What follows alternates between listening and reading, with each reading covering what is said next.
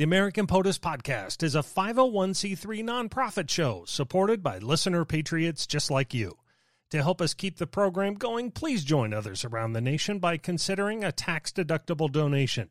You can make your contribution and see what exciting plans we have for new podcasts and other outreach programs at americanpotus.org.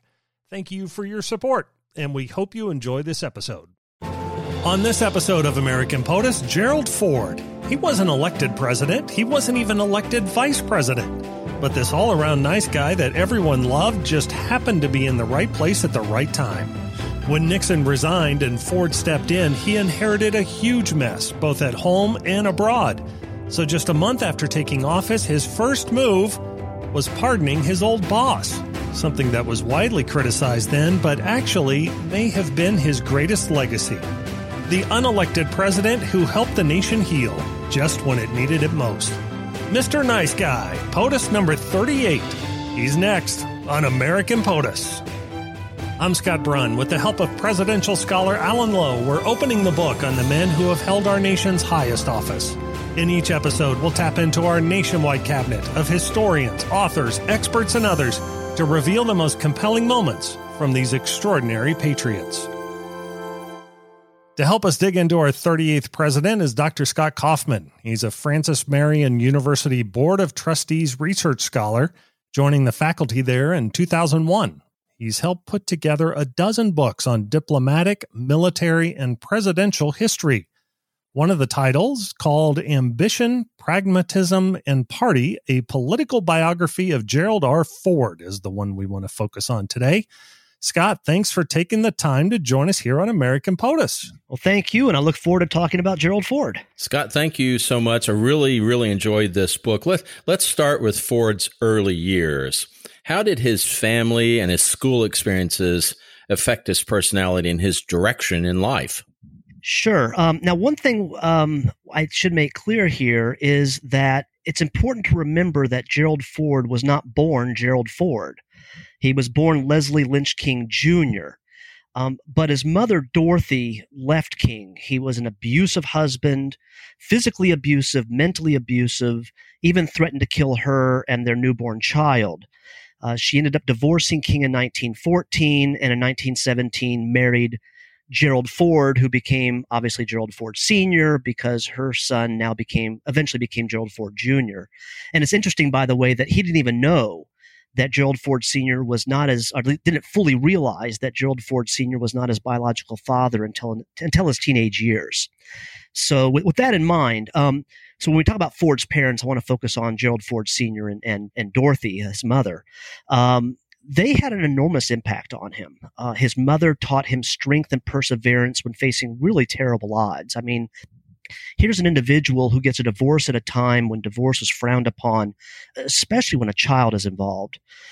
His father taught him to think for himself, to love sports, to work hard, and to seek financial well-being with as little support as possible from the federal government. You pull yourself up by your own bootstraps. They both taught him to play by the rules, and they also taught him self-restraint. One thing about Ford, and it was similar to his biological father, is he had a terrible temper. And his parents taught him, calm down, relax, control your emotions. And school reinforced many of those values.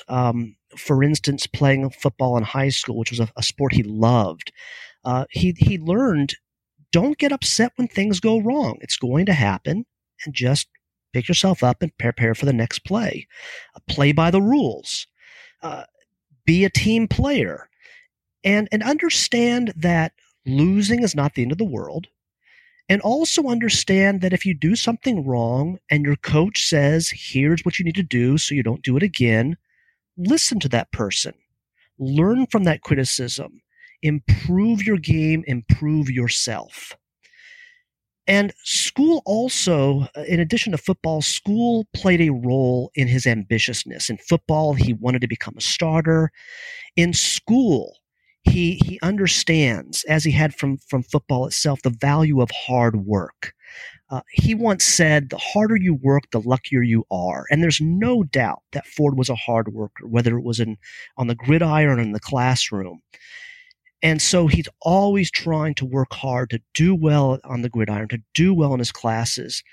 Now, there is a story, and I'm not sure I agree with it, but a story told by his future wife, Betty, that when he was in high school, he won a trip to Washington, D.C., and while there, he became enthralled with the Capitol, enthralled with politics, and that's what led him to seek a career in politics. I'm not sure I agree with that, but it's possible that trip may have had at least some impact on him. Yeah, it's fascinating hearing about his temper. We've talked to several other historians on here talk about great leaders like Washington or Lincoln, certainly Dwight Eisenhower, who as young men had tempers.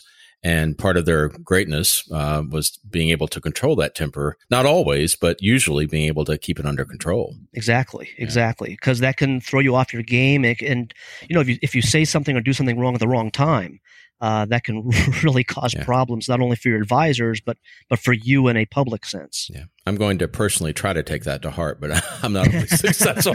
So Gerald Ford was elected to Congress in 1948. He was a moderate Republican. So can you define for us what being a moderate Republican meant at that time, and what were his main areas of interest as he entered the House of Representatives? Sure. And there are actually two other terms I use in the book. One's a Midwestern conservative, and I also talk about him being a pragmatic conservative.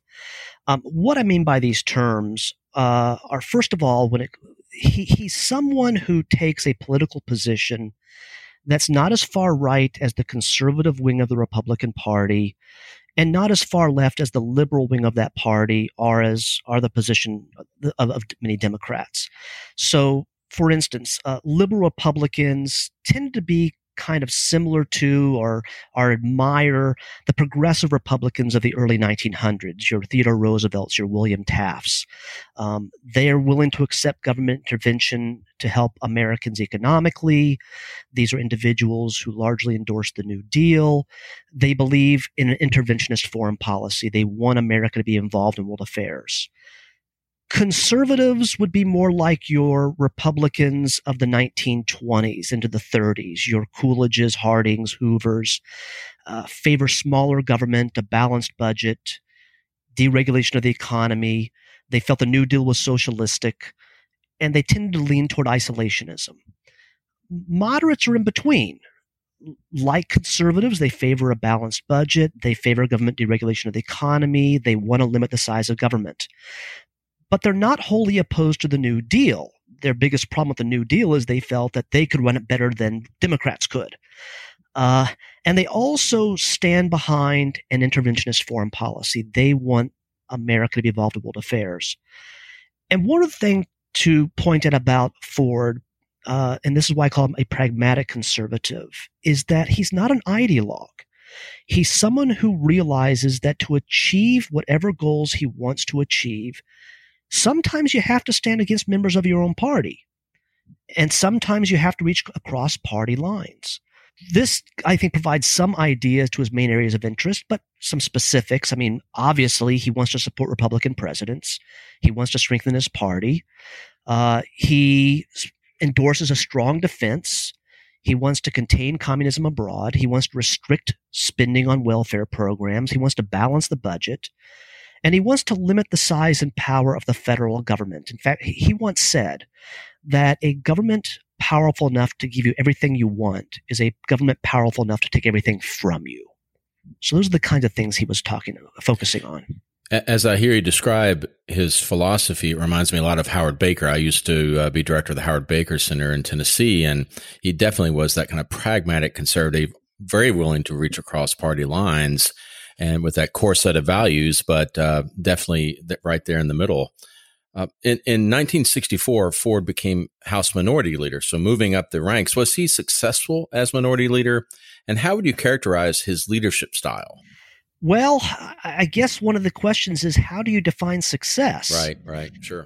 I mean, the first 4 years of his tenure in the House as a minority leader saw Republicans gain seats. He was one of the first persons to raise the issue of guns and butter and criticizing Lyndon Johnson, saying you can't pay for both the Great Society and the war in Vietnam without raising taxes. He certainly worked to help Richard Nixon get many of his policies passed. But I think that by Ford's own admission, and again, I say admission here, he didn't come out and say this, but if you look at what Ford really wanted to achieve as minority leader, I think he would admit he was not successful in two key areas. First of all, he wanted Republicans to gain control of the House of Representatives, if not Congress, and for himself to become Speaker. He never achieved that goal. The other thing he wanted to do was to break what he considered an unholy alliance between the Republican Party and Southern Democrats.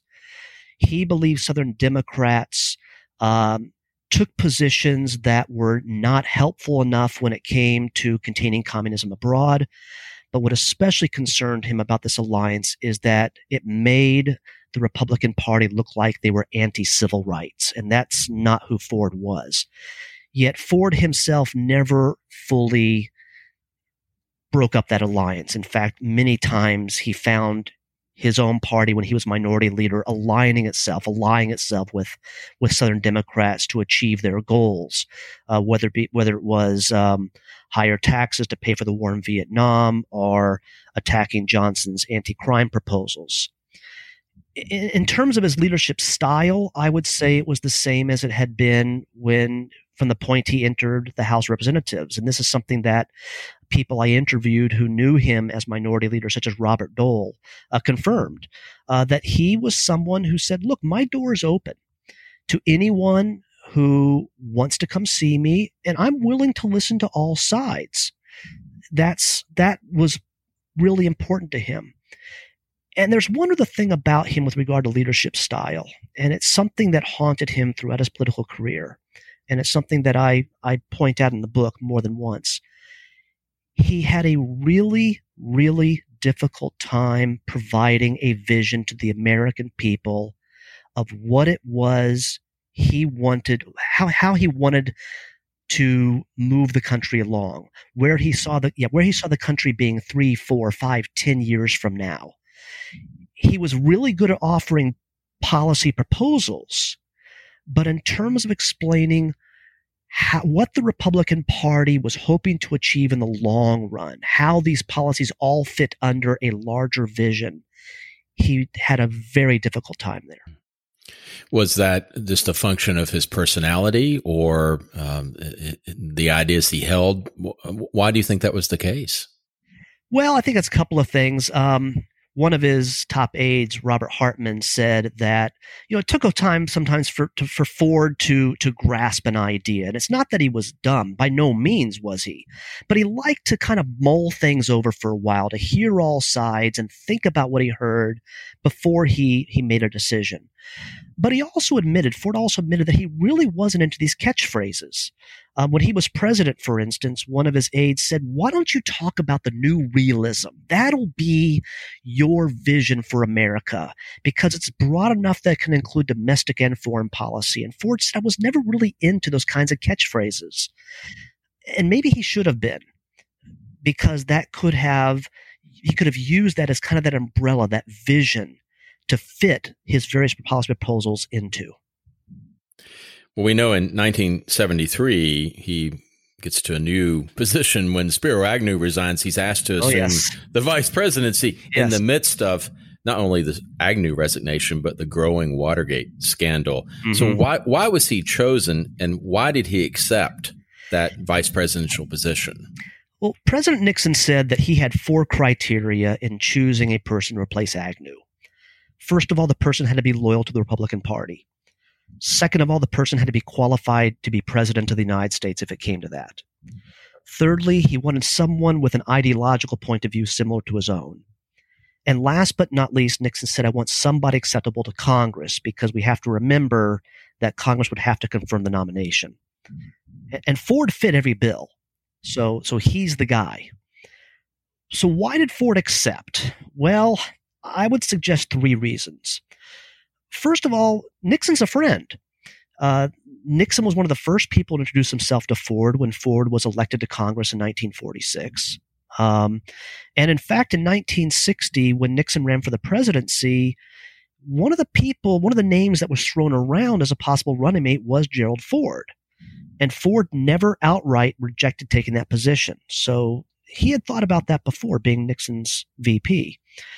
Second of all, the country needs a vice president. And Ford believed this is a way to serve his country. I mean, he had served the country as a member of the military. He's been serving his country as a member of Congress. He can now serve the country as its number two person.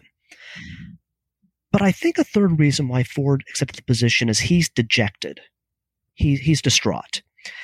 Here's a guy who becomes minority leader in 1964 and wants to become Speaker of the House, which requires Republicans to capture control of the House of Representatives. 1966 midterms, Democrats still control the House. 1968, same outcome. 1970, same outcome. Then comes 1972. In 1972, the Democrats run George McGovern as their nominee for the presidency. McGovern runs a terrible campaign. I mean, he gets trounced by Nixon in that year.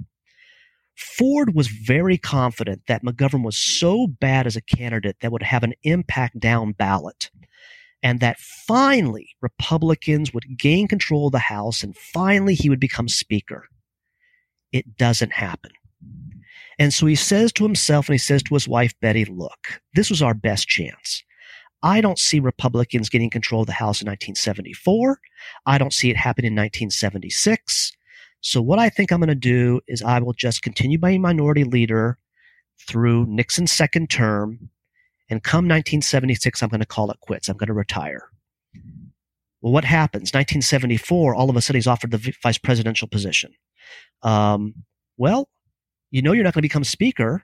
You now have an opportunity to be the number two person in the country to serve the nation in that position and serve it with a friend of yours. Why not end your political career that way? Mm-hmm. So I think that's another reason why he did it. Do you think he was aware of the depth of the Watergate conspiracy at that time? I mean, did he go into it knowing anything about President Nixon's possible complicity in the cover-up, that type of thing? It's interesting. One of Ford's greatest faults is he could be very naive about people. He once said that he believed no matter how bad a person seemed, there had to be good in them. And so what he would do is look for the good, but in the process would oftentimes overlook the bad. And I think that naivete was true here. Nixon was telling the American people, his jowl shaking, I am not a crook. And he told Ford, I'm not involved in Watergate, even though the evidence was there. So on the one hand, yes, Ford was kind of distancing himself from Nixon as the evidence grew that Nixon might have been involved, but he continued to believe Nixon when Nixon said, I'm not part of this scandal. Then came a meeting on August 1st of 1974 when Nixon's chief of staff, Al Haig, comes to Ford and says, I need to tell you something. There's some very damaging evidence against Richard Nixon, and it could mean that you could become president of the United States. And it was only at that point that Ford truly became aware of just how serious the situation was. He became aware that Nixon was involved in Watergate, and he became aware that Nixon had lied to him, and it really, really stung. That must have felt like the world was falling down on him at that yes. point. I know, again, I don't mean to keep bringing up Howard Baker, but he told me, he was vice chairman of the Senate Watergate Committee when he went over to meet with Nixon, kind of some of that naivete of that he was an old political friend, but realizing in that conversation with Nixon that something more was going on, and kind of that disappointment, and deciding, he said, to follow the evidence at that point. So I think a lot of people were surprised and disappointed with that. So he enters the presidency after Nixon's resignation, August 9th of 74. Those were horrible circumstances to enter the presidency. Yes. So how did he establish his team? Who were those main advisors, and what were his immediate priorities? Well, I think this is one of the most difficult problems Ford faced. I mean, generally a president has time. Yeah, sure.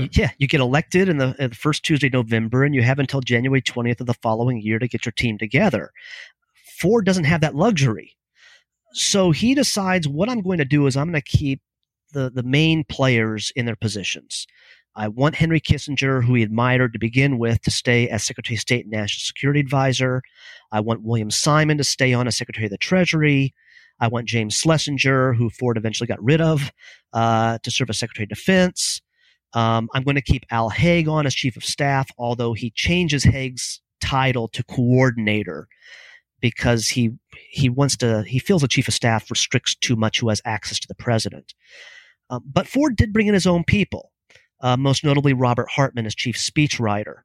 And one of the problems Ford had throughout his presidency was trying to get these teams of people to work together. Hartman, for instance, couldn't stand who he referred to as the Praetorian Guard, these Nixon holdovers who he felt were keeping Ford from achieving his goals. So trying to work some of that out proved one of Ford's difficulties throughout his 895 days in office. Immediate priorities. How much time do I have to go through all of them? Right. Let's see here. Deal with an economy that is being racked by stagflation. Deal with an energy crisis. Try to figure out what to do about South Vietnam, whose future looked bleak. Continue Nixon's efforts and Kissinger's efforts to promote peace in the Middle East. Continue the Nixon administration's efforts to promote arms control, to promote arms control with the Soviet Union. Within just a matter of a week or so after taking office, Ford has to deal with a military crisis involving Greece and Turkey, who are fighting over Cyprus.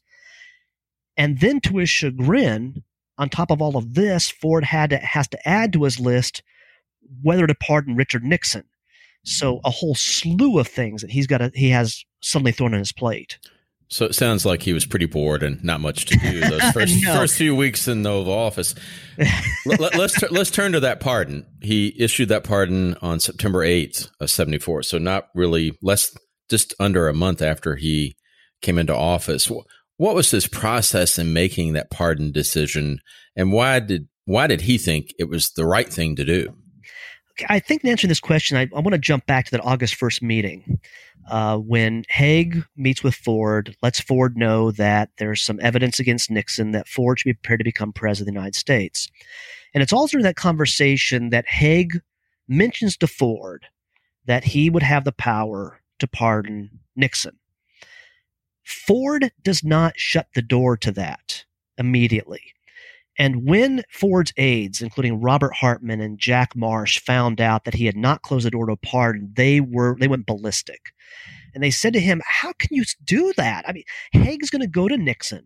He's going to tell Nixon that you didn't close the idea to a pardon. Nixon's going to think, therefore, you're going to pardon him. You've got to call Haig and tell him a pardon is off the table. And it took several days before Ford did that. So why does Ford suddenly change his mind to offer the pardon? I would suggest several reasons. One is that he was concerned about whether Nixon could get a fair trial from an impartial jury. I mean, everyone knew about Watergate. They know about Nixon's complicity. They know that he lied to them, the American people. Can Nixon really get a fair trial? Second thing is Ford had a friend of his and a lawyer named Benton Becker go out and meet with Nixon. And Ford asked Becker, so how does Nixon look? And Becker said, looks awful. I don't think he's going to live much longer. So why put Nixon, who may not live much longer, through a trial when he's probably going to die anyway? And finally, and I think this may be the most important reason, is Ford was frustrated. He thought, coming into the Oval Office, that he could get the country focusing on what he saw as the most important issues, such as energy, such as the economy, such as arms control talks. Instead, in his first interview or his first press conference, the media asks him lots of questions about Nixon. Are you going to pardon him? He's going to go on trial. And to Ford, why are you asking me these questions? This is not important. Economy, energy, arms control, these are the important issues. So Ford decides, okay, as far as I'm concerned, a pardon is the right thing to do. It'll save Nixon from having to go through the process of a trial that might not be fair and might literally kill him. And it will get this whole Nixon thing off my back. And by getting it off my back, I can then get Americans to focus on what I see as these more important issues. Of course, pardoning Nixon only 30 days after assuming the presidency haunted Ford throughout his time as president. And certainly when he was running again for the presidency, that was a topic. Oh, yes. Yeah. We know that the Ford presidency, you mentioned some of these challenges earlier, saw the defeat of South Vietnam. Saigon fell April 30th of 1975. What had Ford's positions been on the Vietnam War over the years, and what did he do as president when the North Vietnamese and the Viet Cong invaded the South? Well, throughout his congressional career, Ford had been somebody who stood for containing the spread of communism. And he endorsed the idea of helping South Vietnam. But there's a caveat to that. He believed that President Johnson conducted the war in the wrong way. As far as Ford was concerned, the way to protect South Vietnam is not by sending hundreds of thousands of ground troops. It's by unleashing America's naval and air power. So blockade North Vietnam, allow the American Air Force to bomb sites such as the cities of Hanoi and Haiphong, which up to that point had been off limits. That's the way you win the war, not by sending in ground troops. When the North invaded the South, Ford there were two things Ford wanted to do. One was to launch an airstrike to help the North's forces. And the other was to give South Vietnam $700 million, just over $700 million in military aid.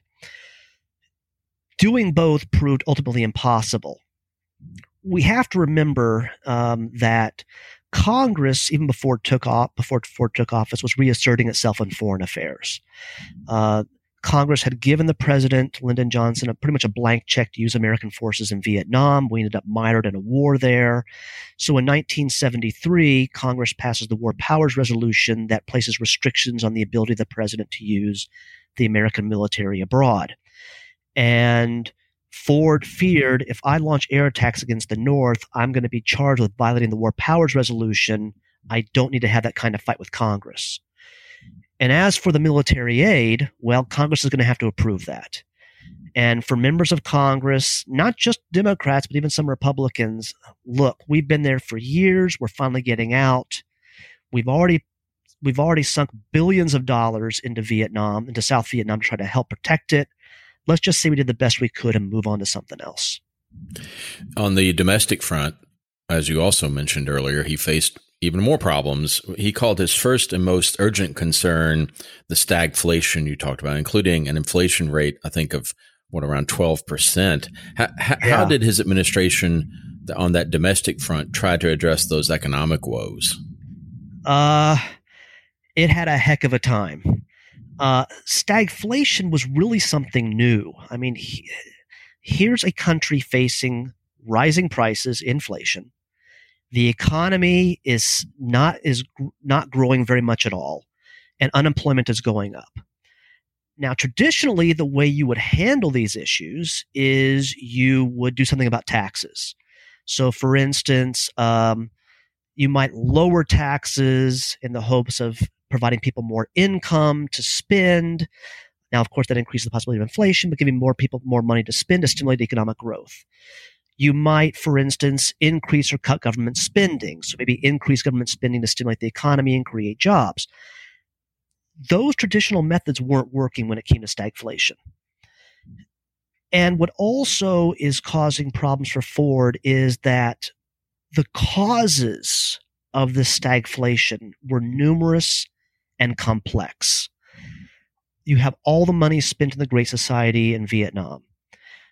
America's economic dominance in the world is now being challenged by nations like Japan and West Germany.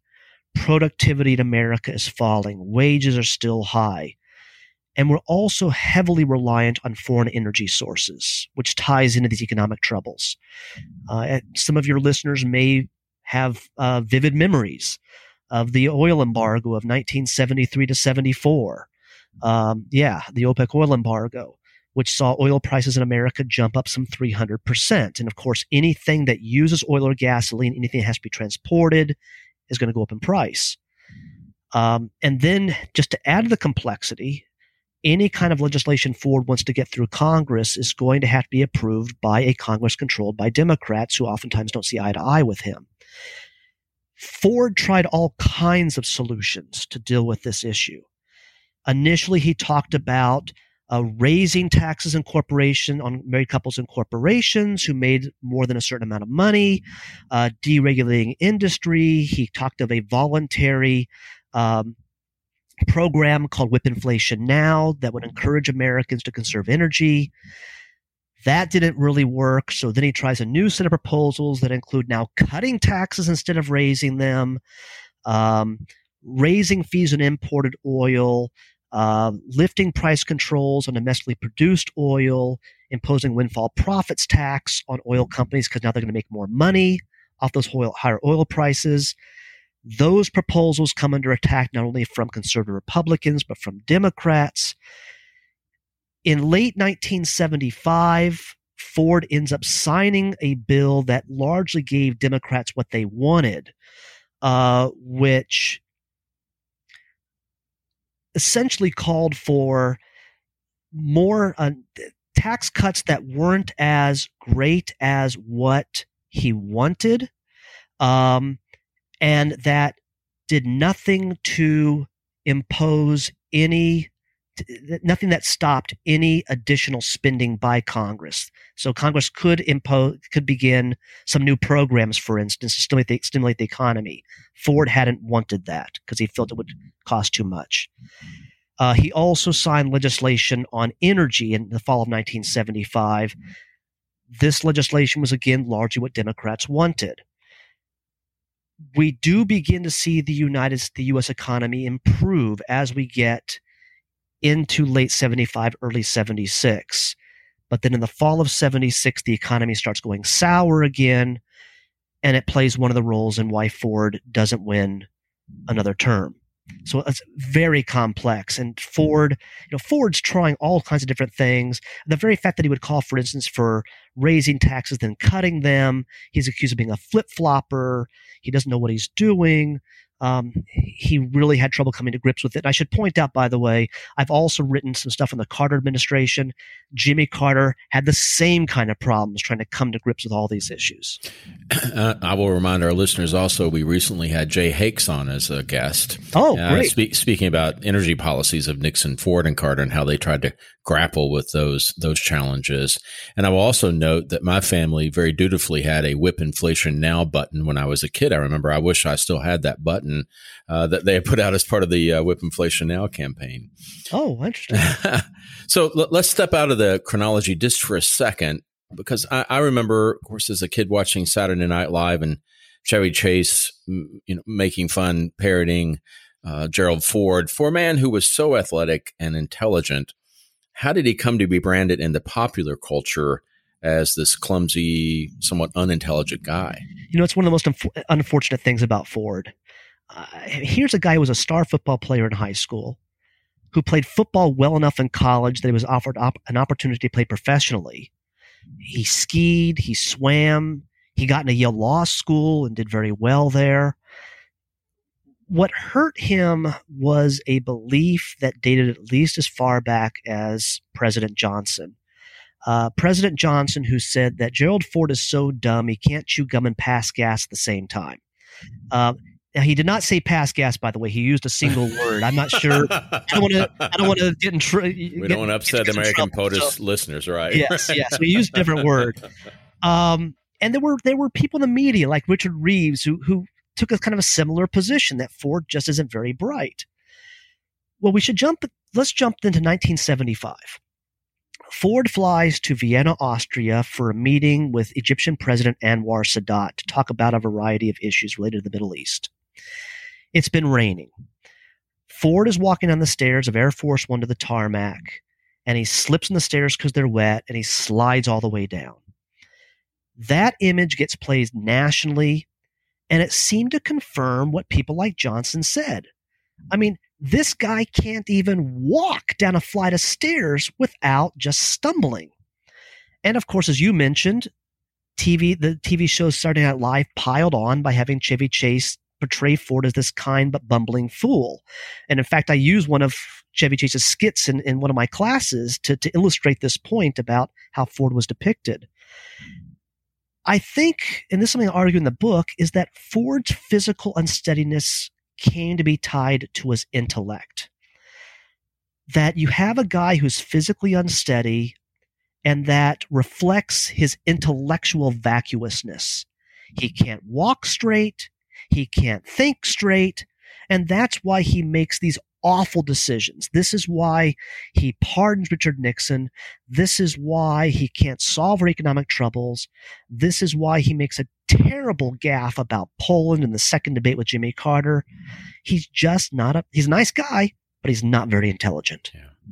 Very unfortunate for sure. In that 1976 campaign where he made that gaffe, Ronald Reagan almost defeated Ford in the Republican primaries, and then we know Ford went down in defeat to Jimmy Carter in the general election. What factors led to Ford's vulnerability at first to Reagan and then his ultimate defeat by Carter? Well, let's start with Reagan. I think there are a number of things working against Ford. Ford didn't realize as early as he should have just how influential his party's conservative wing, personified in Reagan, had become. That hurt him. We also have to think about experience in a campaign. Reagan had run for the presidency in 1968. He had also been governor of California. He's run statewide campaigns. He's been involved in a national campaign. Ford had no national or even statewide experience if you think about it. He had always run as the candidate for the 5th District of Michigan. The only reason he became president of the United States is through a series of incredible events that led him to be nominated vice president and confirmed, and then all of a sudden finds himself as president. So he's never run a national campaign before. He also lacks Reagan's experience in front of the camera. It's not that he couldn't speak in front of the camera, but Reagan was an actor by trade. He knows how to use the camera. I still remember growing up and hearing people talk about how Reagan could look into a camera and the person watching TV would say, he's talking to me directly. Reagan was the great communicator. Ford wasn't as good as using the camera. What also helps Reagan is that he successfully attacks a number of Ford's policies. For instance, he says that the desire of Gerald Ford to continue Richard Nixon's policy of détente with the Soviet Union, to improve relations with the Soviets. That's a terrible policy. You can't trust the Soviets. Gerald Ford was working on, and Henry Kissinger were working on a treaty that would turn the Panama Canal over to Panama. And in fact, one of the things that saved Reagan's campaign, because for a while there it looked like he might be in trouble, was using Panama to his advantage and telling Americans, look, we paid for the Panama Canal. It's ours. We're going to keep it. We're not going to give it to Panama. And the fact that Ford would talk about doing that upset a lot of voters in this country and helped Reagan. And of course, the pardon hurts Ford. Ford gets the nomination, but it doesn't happen until the convention that he's able to seal his victory. Then he has to go in the general campaign against Carter. The pardon's still stinging. There's that economic downturn I mentioned that begins to hit the country in fall of 76. He makes that terrible gaffe in the second debate in which he says there's no Soviet domination of Eastern Europe and there will not be under a Ford administration, which was totally untrue. And then he doubles down instead of clarifying his error. What was he trying to say, you think? Is there any explanation for what he was attempting to say at that point? He had actually been prepared for this, and he was going to talk about how his administration was going to stand strong against the Soviets, and it came out really wrong. Yeah. It came out really, really wrong. And also, I think what hurt Ford is the same thing that hurt him as minority leader. He never provided the American people a vision of where he was going to take the country. As I mentioned, one of his aides said, why don't we talk about the new realism as our campaign slogan? And Ford never did that. So what Americans hear about are these policy proposals with no idea how they fit together. Then you've got Jimmy Carter. Carter has developed a well-oiled national machine to win the election. He's been working on this for the past, 2 years. He appeals to both conservatives and liberals. He's a born-again Christian and a fiscal conservative who can reach out to evangelicals and those who feel the federal government's too big. As the governor of Georgia, he had developed a record as a progressive on civil rights and women's rights, which appealed to liberals. He talks about incorporating human rights into American foreign policy. Well, that appealed to both liberals and conservatives. Conservatives said, yeah, we can bash left-wing communist governments for violating the rights of their people. And meanwhile, liberals said, yeah, we can use human rights to criticize these authoritarian right-wing governments for their repression. On top of all of this, you have the fact that Carter is portraying himself as an outsider who says, look, I'm untainted by the Washington bureaucracy. I'm untainted by all these scandals like Watergate. And I'm not someone who, like Nixon, and by extension Ford, because remember, Ford was Nixon's VP, I am not someone who, like Nixon, will lie to the American people. I will tell you the truth.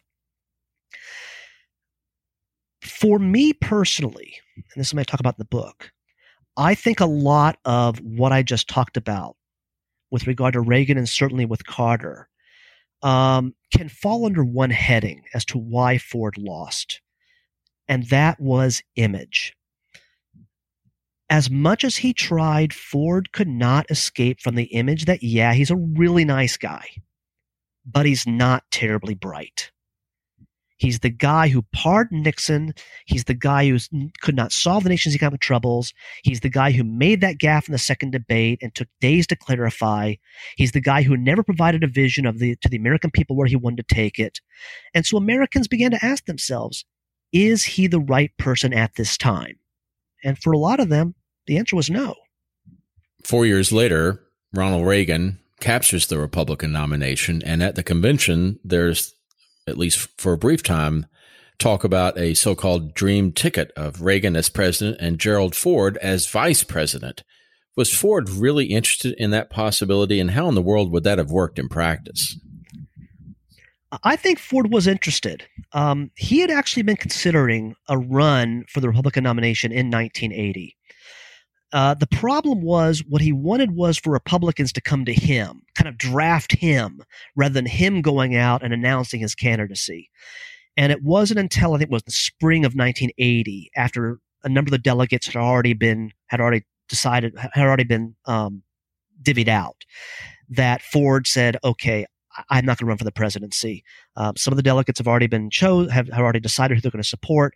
Plus, he feared that if he jumped in the race at that point, he would split the party vote, and that could help Carter. Now, he could have said at that point, I have no desire to be president, and I have no desire to be anyone's running mate.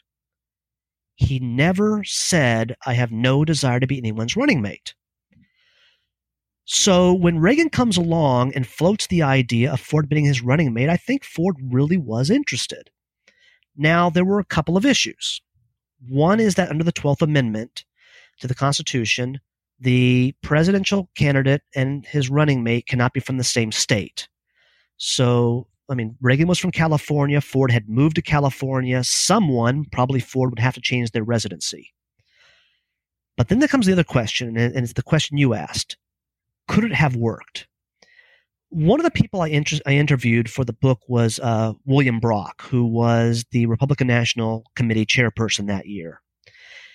Brock felt that it would have worked, that Reagan would have run his presidency just the same way he ran it with George H.W. Bush as his VP.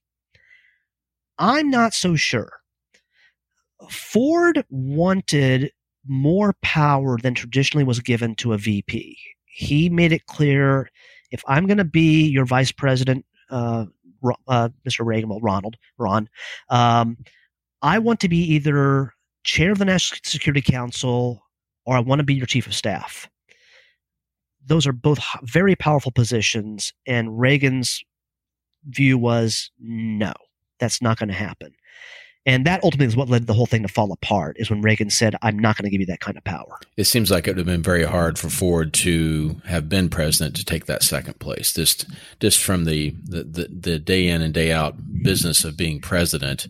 Sure. I think it would have been very hard emotionally or, personally for him to do that, but a very interesting possibility. Now, we haven't talked yet about the amazing Betty Ford. Yes. How did Gerald Ford's political career affect their relationship and vice versa? And what areas did Betty identify as her priorities? Well, his political career did take quite a toll on her. She remembered, October of 1946, they get married. At the time, Ford is running for the first time for the 5th District of Michigan. He's running for that House seat. He'd been campaigning that day, and he has to rush. He has to change into his tuxedo for the wedding. Well, he changes so quickly that he forgets to change his shoes. So he arrives there at the chapel in his tuxedo with these dirty shoes, and didn't make her very happy about that. Then they have a very short honeymoon. They get back home, and one of the first things he says to her is, honey, could you make me a soup and sandwich because I have to go out and campaign again? And it was at that point she began to realize this is not what I expected. From her point of view, and she talks about this, she said, I thought that when you get married, your husband's going to be working. You won't see each other during the day, but in the evenings you'll be able to spend time together and he'll be home on the weekends. It didn't happen with Ford. He was out a lot, either campaigning or after elections. He is in Washington, D.C. at the Capitol building doing business, or he's trying to support other Republicans. He's traveling thousands of miles every year. He's gone virtually every day. He tries to be home for Sunday dinners, and he did take the family out on an annual ski trip, but he's gone a lot. And then he becomes minority leader, and now he has additional responsibilities. Betty herself said when he became minority leader that she had lost a husband. Truth be told, and this is one of the things that one of her biographers says, is she'd already lost a husband. I mean, what she was expecting from that marriage is not what was happening. She's married to a workaholic, well, I should say an ambitious workaholic, who wants to climb the ladder in the House to become House Speaker, and so he is away a lot. When he's nominated for the vice presidency, she recalled people congratulating both her and Gerald and Jerry. And she said at one point to someone who congratulated her, congratulations or condolences. Because again, she's afraid that he won't be around. So she begins to look for an outlet, and she turns ever more to the bottle. She had a bad back and gets addicted to painkillers. And it's not until after the Fords leave the White House that she finally got the treatment she needed. As for her priorities, breast cancer awareness is probably the top of the list. She got breast cancer. She was diagnosed with breast cancer shortly after Ford became president. And she worked really hard to bring attention to breast cancer, to making sure, for instance, women got mammograms. She supported passage of the Equal Rights Amendment for women. She endorsed a woman's right to an abortion. Her views did cause some problems for her husband, especially as president.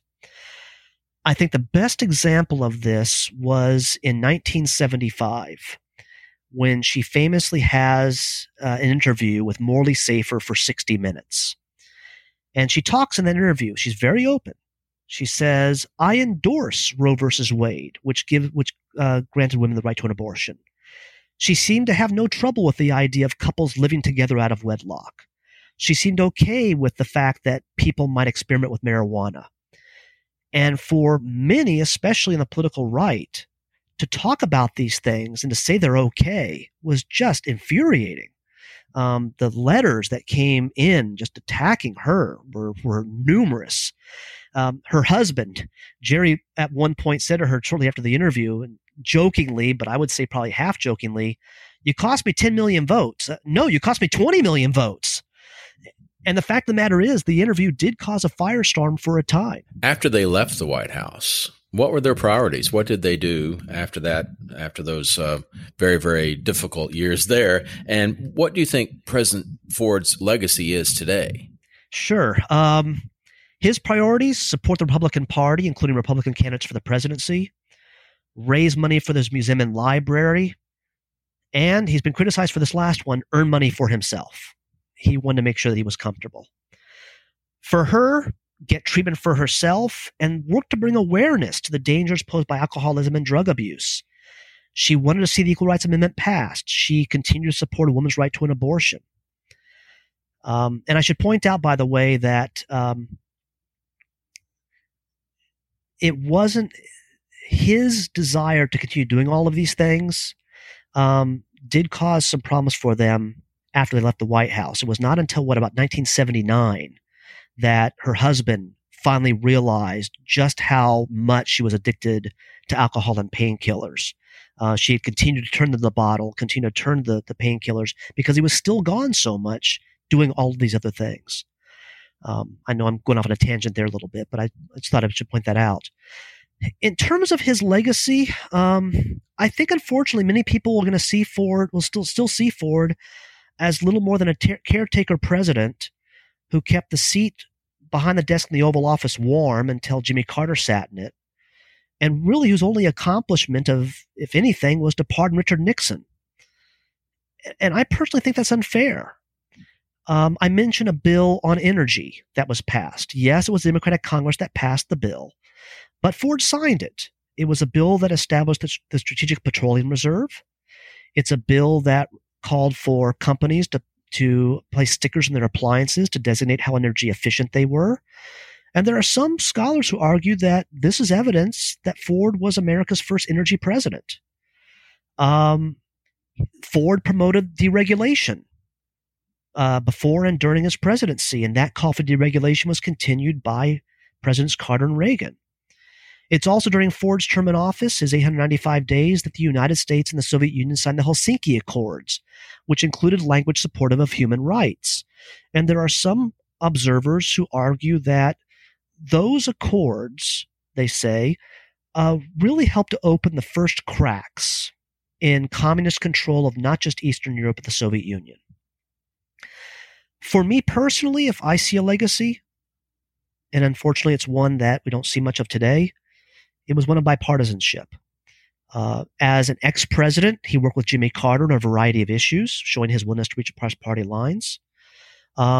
Yes, he supported as a member of Congress, as a president, as an ex-president. He supported his party. He was loyal to his party, but he was a pragmatist who was willing to reach across the aisles and is prepared to compromise.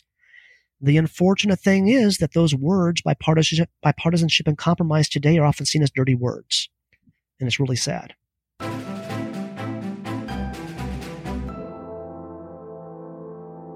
Scott, it's time for some personal questions about POTUS number 38. This guy was the quintessential man's man, star college football player, Eagle Scout, immensely likable, smart guy.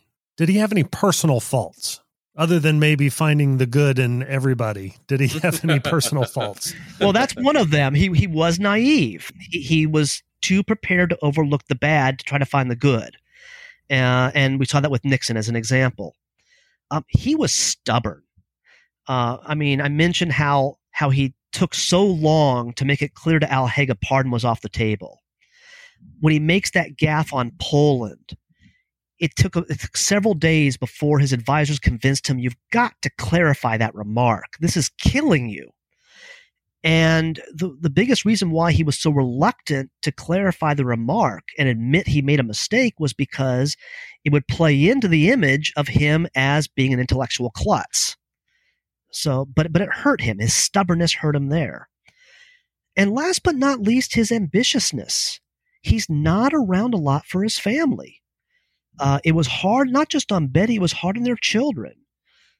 He tried to be home for Sunday dinners. Yes, he held that annual ski trip with the family, but otherwise he's gone a lot. His daughter, Susan, once said that it wasn't until I was age 10 or 12 that I realized I had a father. I mean, on those Sunday dinners, all I saw was, I loved my father, but all I would see at these Sunday dinners was just this man sitting across the table. That really took a toll on the family. As you talked about earlier, he came into office under some terrible circumstances, a resignation, a war, a good deal of inflation. What was it in his personal life that we're talking about that balanced all of these negative issues that he faced? What helped him stay sane?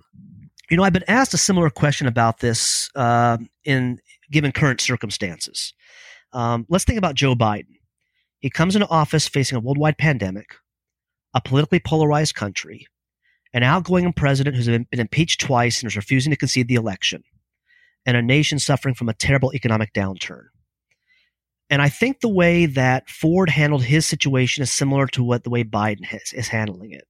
I think that Ford was very secure in who he was. He was confident in his abilities. When he was asked by Haig at that August 1st meeting, are you prepared to become president of the United States? Ford said yes, and he meant it. He was very confident in his abilities. And something else that I think helped Ford deal with all these issues. He was someone who was secure, not only his abilities, but just in who he was. He didn't need to be constantly told how well he was doing. And I mean, I feel like I have to bring this up. I still remember in 2017, with the cameras rolling, when Donald Trump had members of his cabinet tell him how wonderful a job he was doing. Ford would have been apoplectic had he seen that. Your cabinet members should not have to tell you how good a job you're doing. You should know, as President of the United States, you should be secure enough in your abilities that you don't need that constant reinforcement. So I think those two things, confidence, abilities, but also a belief that you don't need someone constantly telling you you're doing a good job if you're confident in who you are. Those things helped him get through all of this. Interesting. Good point.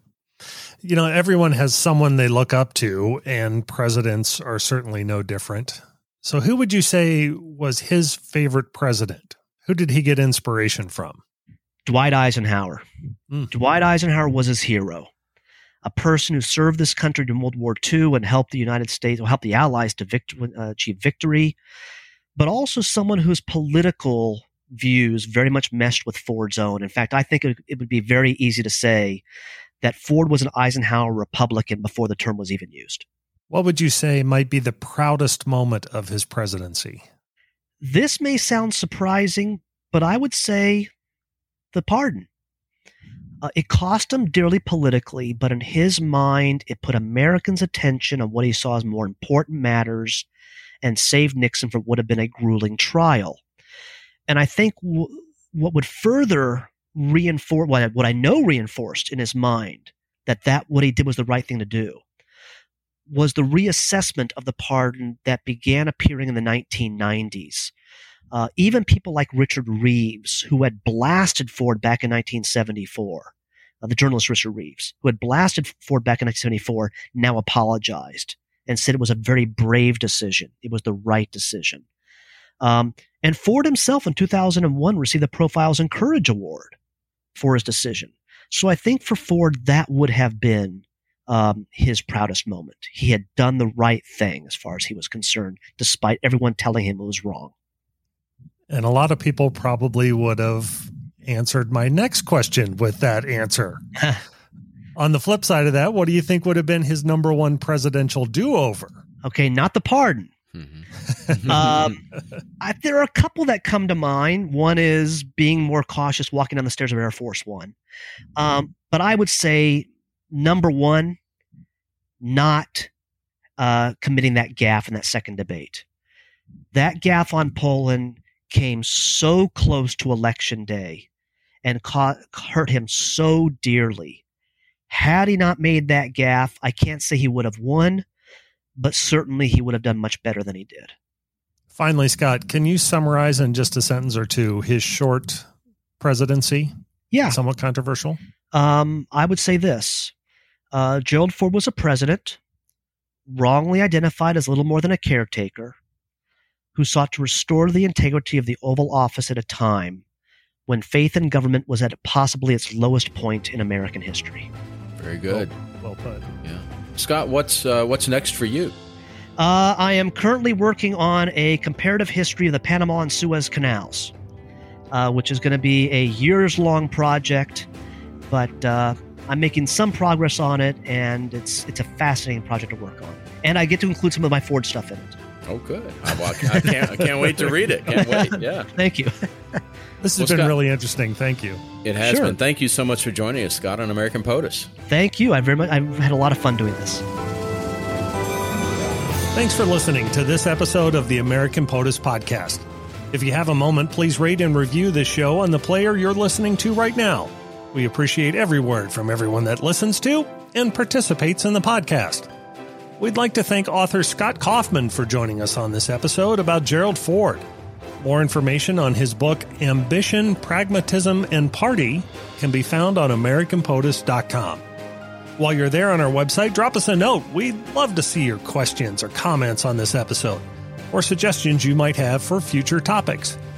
And if you haven't already, be sure to follow or like us on Facebook or Twitter, so you'll be the first to know about new episodes and announcements.